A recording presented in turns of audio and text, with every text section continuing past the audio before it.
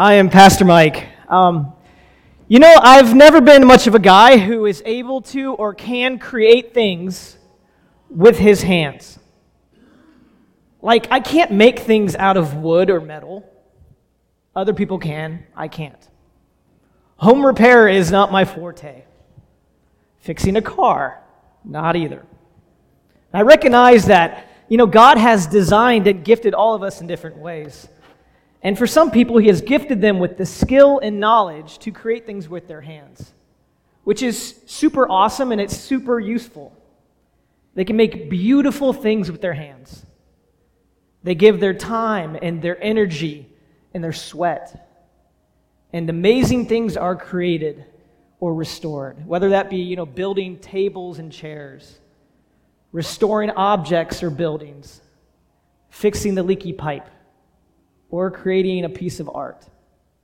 There was one time in my life where I created something with my hands that I was really proud of. It was a painting. It was a self-portrait. I had to take this art class in college, and the assignment was a self-portrait in the pop art style of Andy Warhol.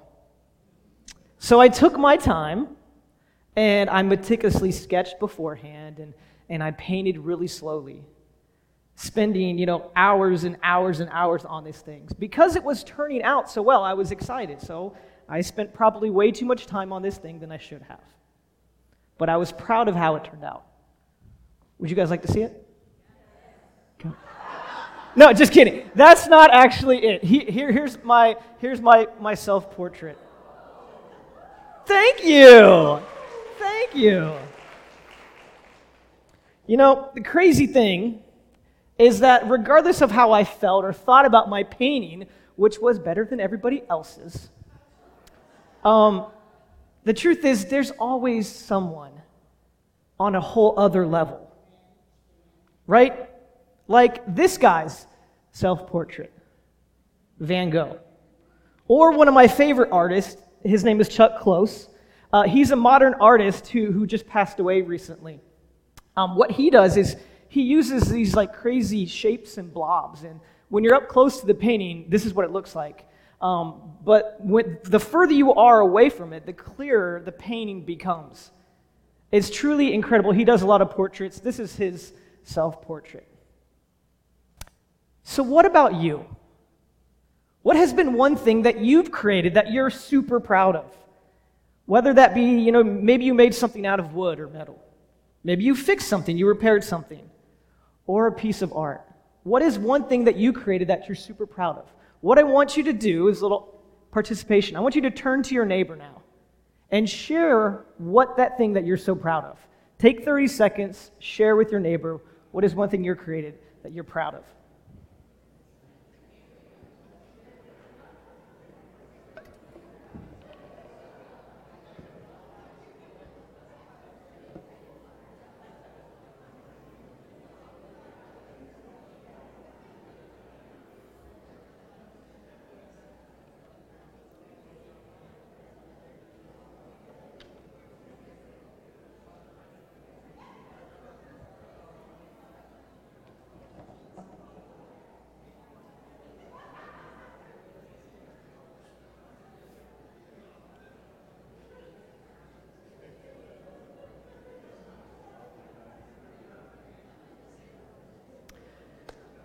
All right. I am confident.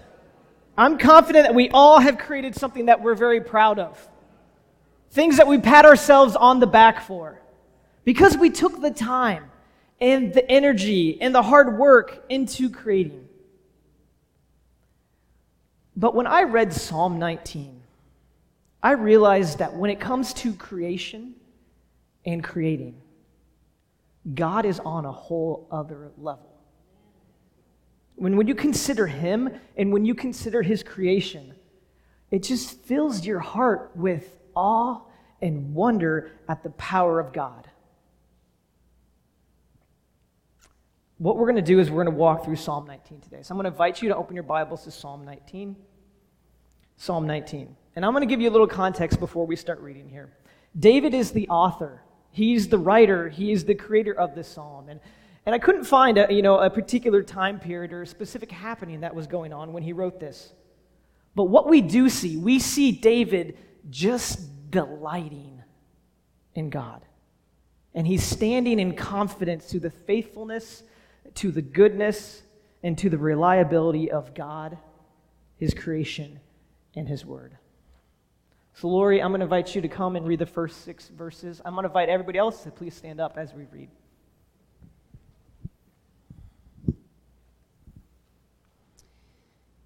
The heavens proclaim the glory of God. The skies display his craftsmanship. Day after day they continue to speak. Night after night they make him known. They speak without a sound or word. Their voice is never heard. Yet their message has gone throughout the earth, and their words to all the world. God has made a home in the heavens for the sun.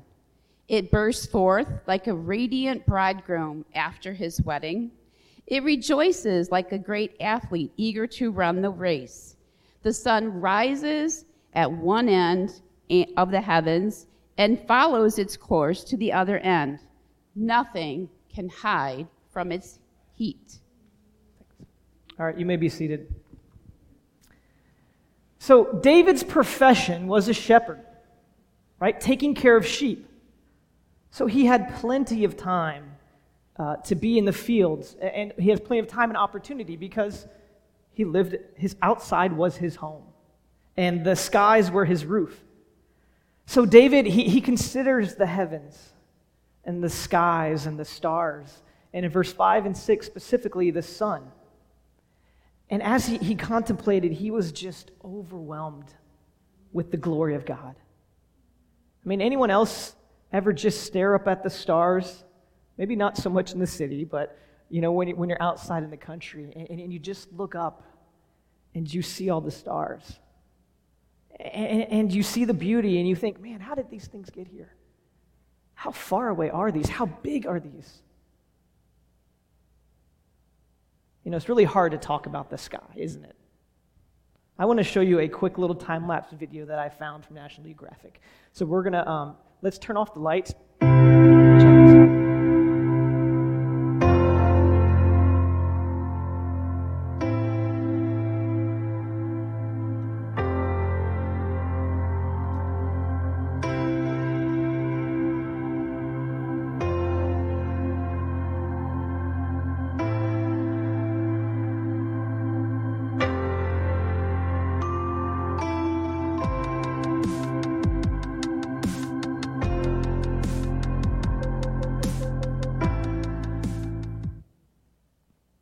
It's amazing, huh?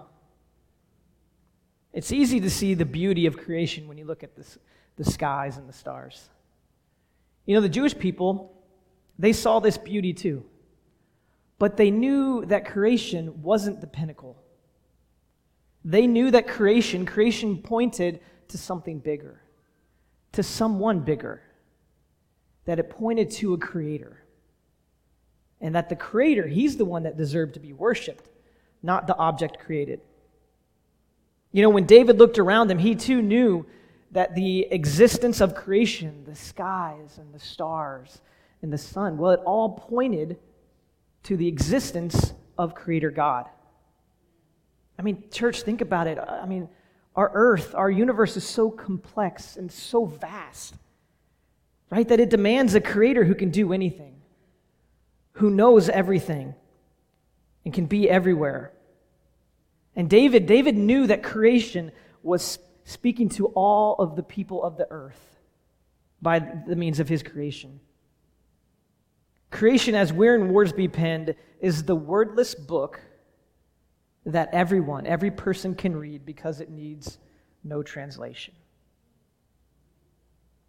And even though creation, as verse 3 tells us, uses no words, no language, and has no voice, God is visible in it. And he's seen in creation. Verse 4 tells us that God in his glory is seen in the skies and the stars and the sun. And when you look at the mountains and the oceans, you're encountering God. When you look at the animals on dry land or animals in the waters, you're experiencing God. The Jewish people could never say that they have never heard of God before because creation, it points to God. God being seen in creation is what theologians call general revelation. And the Apostle Paul, he shared this same idea in Romans chapter 1, verses 18 through 20. That natural creation is a witness to God. It's even proof of his existence, of his power in nature. So we see from the Old Testament to the New Testament to today that this truth continues to happen. Creation continues to point to Creator God, to Elohim. Elohim is a Hebrew word for God. And in that name, Elohim, we remember that it is God is the one who began it all, creating the heavens and the earth, separating light from darkness, water from dry land, day from night. That name Elohim, it contains the idea of God's creative power, his authority, and his sovereignty. You see, that's the name of God used in verse 1 of Psalm 19 that we just read. That the heavens proclaim the glory of God. The heavens proclaim the glory of Elohim. You know, when you think about creation, your mind goes to, at least my mind went to Genesis chapter 1. Right? And we talked about the idea that we know what it's like to create something, to work with our hands. Right? To put effort and hard work and time and sweat. That's what it takes for us to create something, right? But let's consider God's creative process versus our own. Genesis chapter 1, verse 3. Then God said, "Let there be light." Verse 6, then God said, "Let there be sky." Verse 9, then God said, "Let there be dry land and sea." Verse 14, then God said, "Let there be a sun and a moon." Verse 20, and then God said. Verse 24, then God said. Then God said. Then God said. God said, he just spoke, and creation came forth. There was no sweat from his brow. There's no creation that took him hours upon hours upon hours of physical labor like it does up. He just simply said it. And he simply spoke, and it was. I mean, remember the thing that you created that you're so proud of. How long did it take you?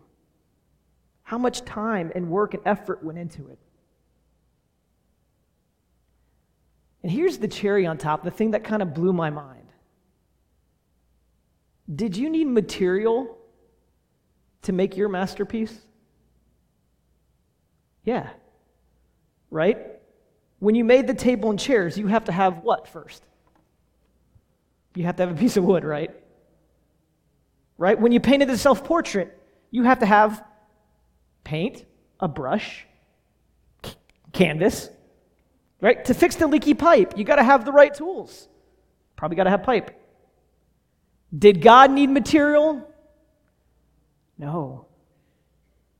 Not only did God not need to use his hands or hours upon hours or sweat, he didn't need material, no resources, no object to begin with. Theologians call God's creation ex nihilo, which means out of nothing. Out of nothing, God created. It's no wonder that creation, man, it just reveals God's power and his majesty and his sovereignty. See, you and I and the masterpieces that we created, I mean, they're cool and all, but they're nothing compared to God. God is on a whole other level. And when David saw creation, his only response was awe and wonder and worship of the Creator God. In your FCA flyer that you received this morning, or if you didn't grab one, that's okay. What we're going to do is we're just going to spend a moment. There's some lines in there what I want you to do is I want you to think through creation. Think of the things that leave you in awe and wonder of creation. Is it the mountains? Write mountains down. Is it the ocean? Write oceans down. Is it hippos? Write hippos down. Take some time to think through creation. Make a list of what leaves you in awe and wonder. Let me give you a minute, but go ahead and just think and write a little bit. Okay, go.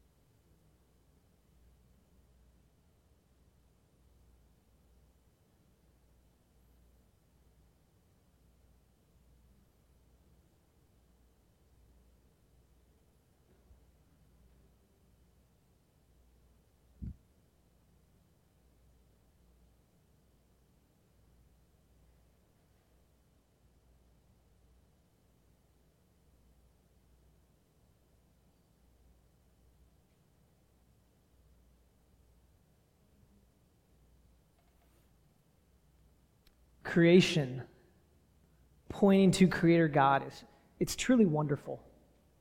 And day and night, God speaks and pours himself out onto people, to us.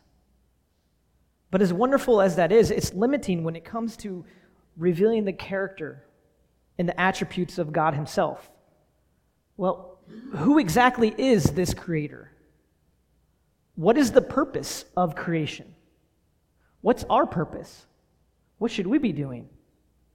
See, creation doesn't and it can't reveal that. So we need something beyond general revelation, and that something is the inspired Word of God.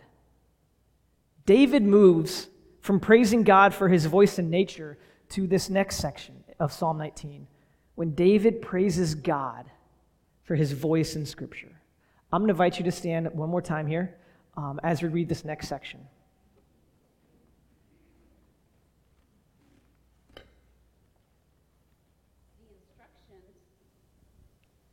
The instructions of the Lord are perfect, reviving the soul. The decrees of the Lord are trustworthy, making wise the simple. The commandments of the Lord are right, bringing joy to the heart. The commands of the Lord are clear, giving insight for living. Reverence for the Lord is pure, lasting forever. The laws of the Lord are true, each one is fair. You go ahead, be seated. When David wrote about creation, he used the name Elohim, which we already talked about this. Elohim speaks of God's great creative power, which was used in verse 1. But when David speaks of God, starting in verse 7, David now switches. And now he uses the covenant name Jehovah, which speaks of God's special relationship with his people. You see, the God of creation, the God of general revelation, is the God of personal revelation or special revelation. God in written form is communicating to specific people at a specific time in a specific place. You see, Israel was a very special nation, a special people chosen by God to receive law, the covenants of God, and the promises of God. The Bible, the Scriptures, it reveals God's character. It tells us who He is, what He did, what He continues to do. The Bible, it reveals creation's purpose. It reveals our purpose. And as David stands in awe and wonder at the Word of God, he shares with us the power and the beauty of Scripture. Did you guys catch all the different words he used for Scripture? He used the words instructions and decrees and commandments, commands, reverence, law. He emphasized Scripture over and over and over. And why? Because David knew that Scripture is different than creation. Scripture could do what the sky and the stars and sun can't. Scriptures tell us who God is. It tells us what He's done, what He will do.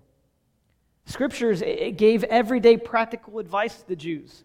It told them what to eat, what to wear, how to keep clean. The Scripture tells us what to do and what not to do. The Scriptures tells us who we are and why we're created and what our relationship with God could be like. It even tells us our future as it reveals God's judgment on people and nations, rewards for those who are faithful, punishment for those who are disobedient. Scripture, the Bible, it tells us all of that.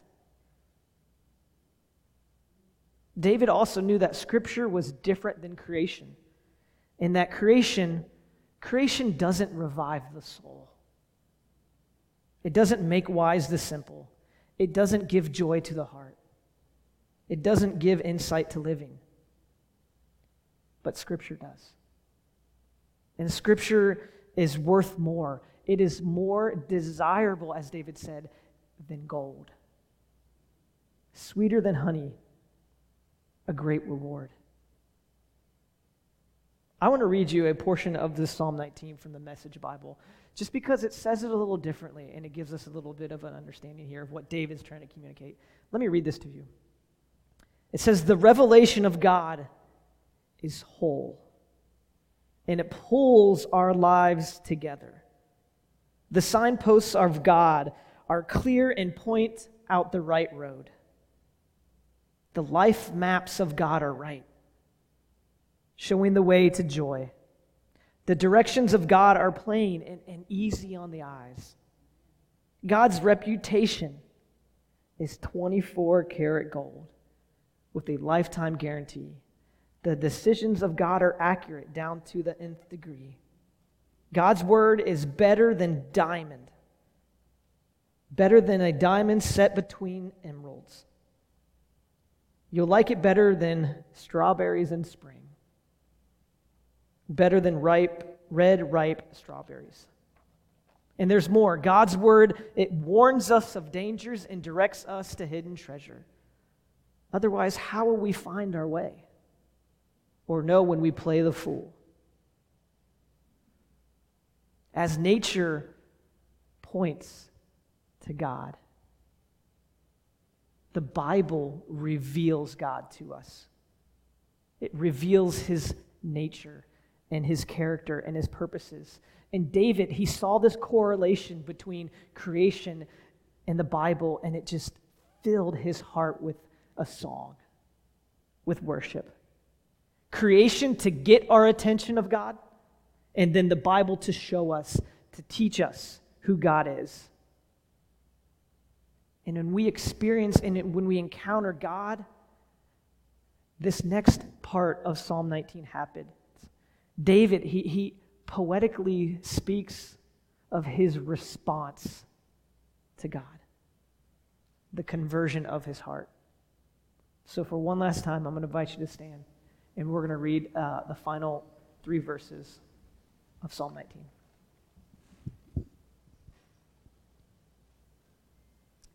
How can I know all the sins lurking in my heart?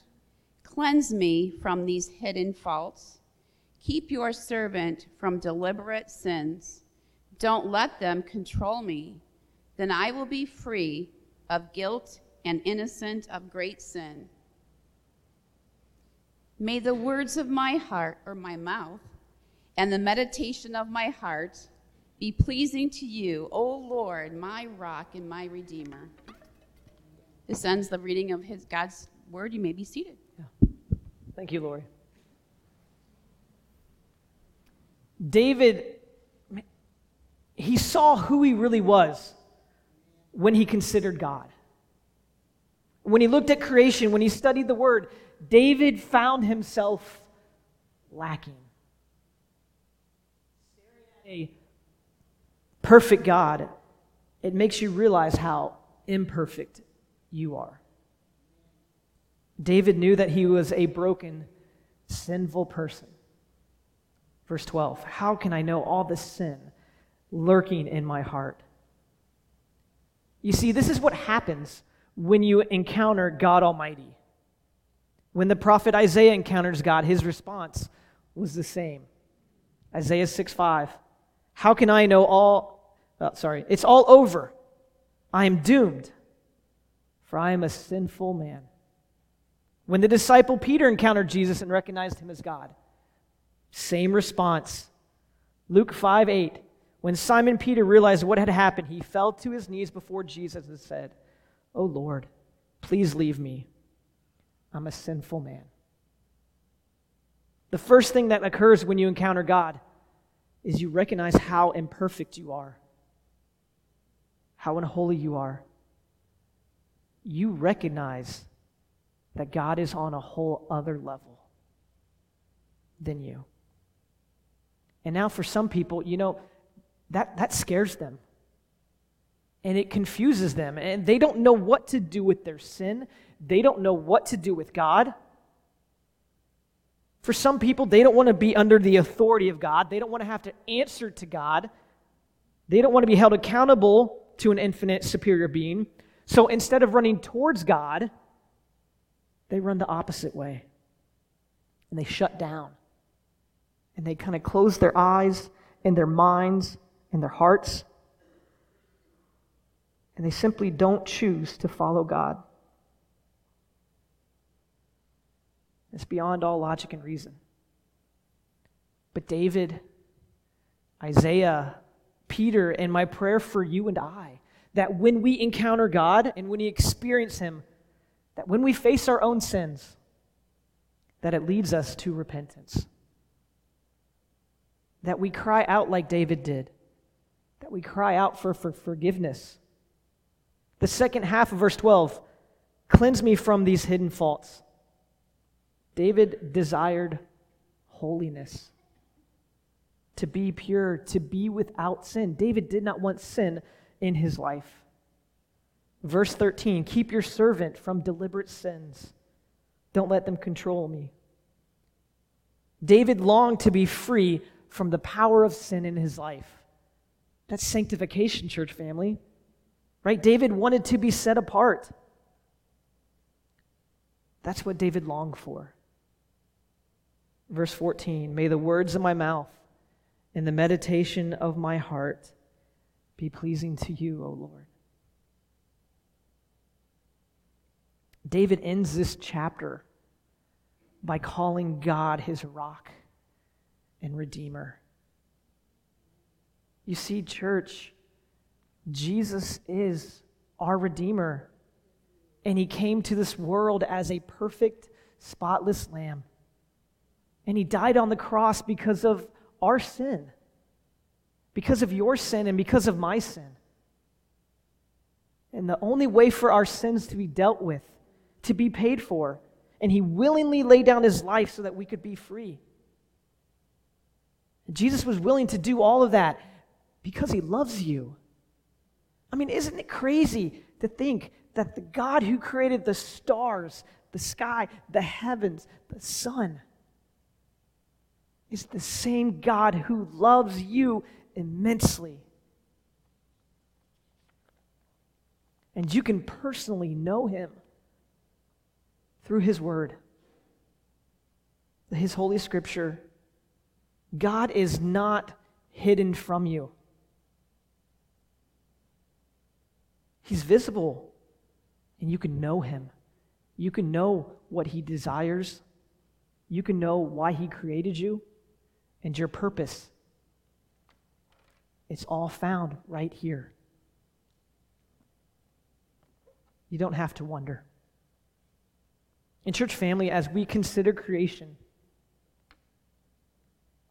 as we encounter and experience God in his holy word, I pray that we too can be like David and that we just stand in awe and wonder at the glory of God.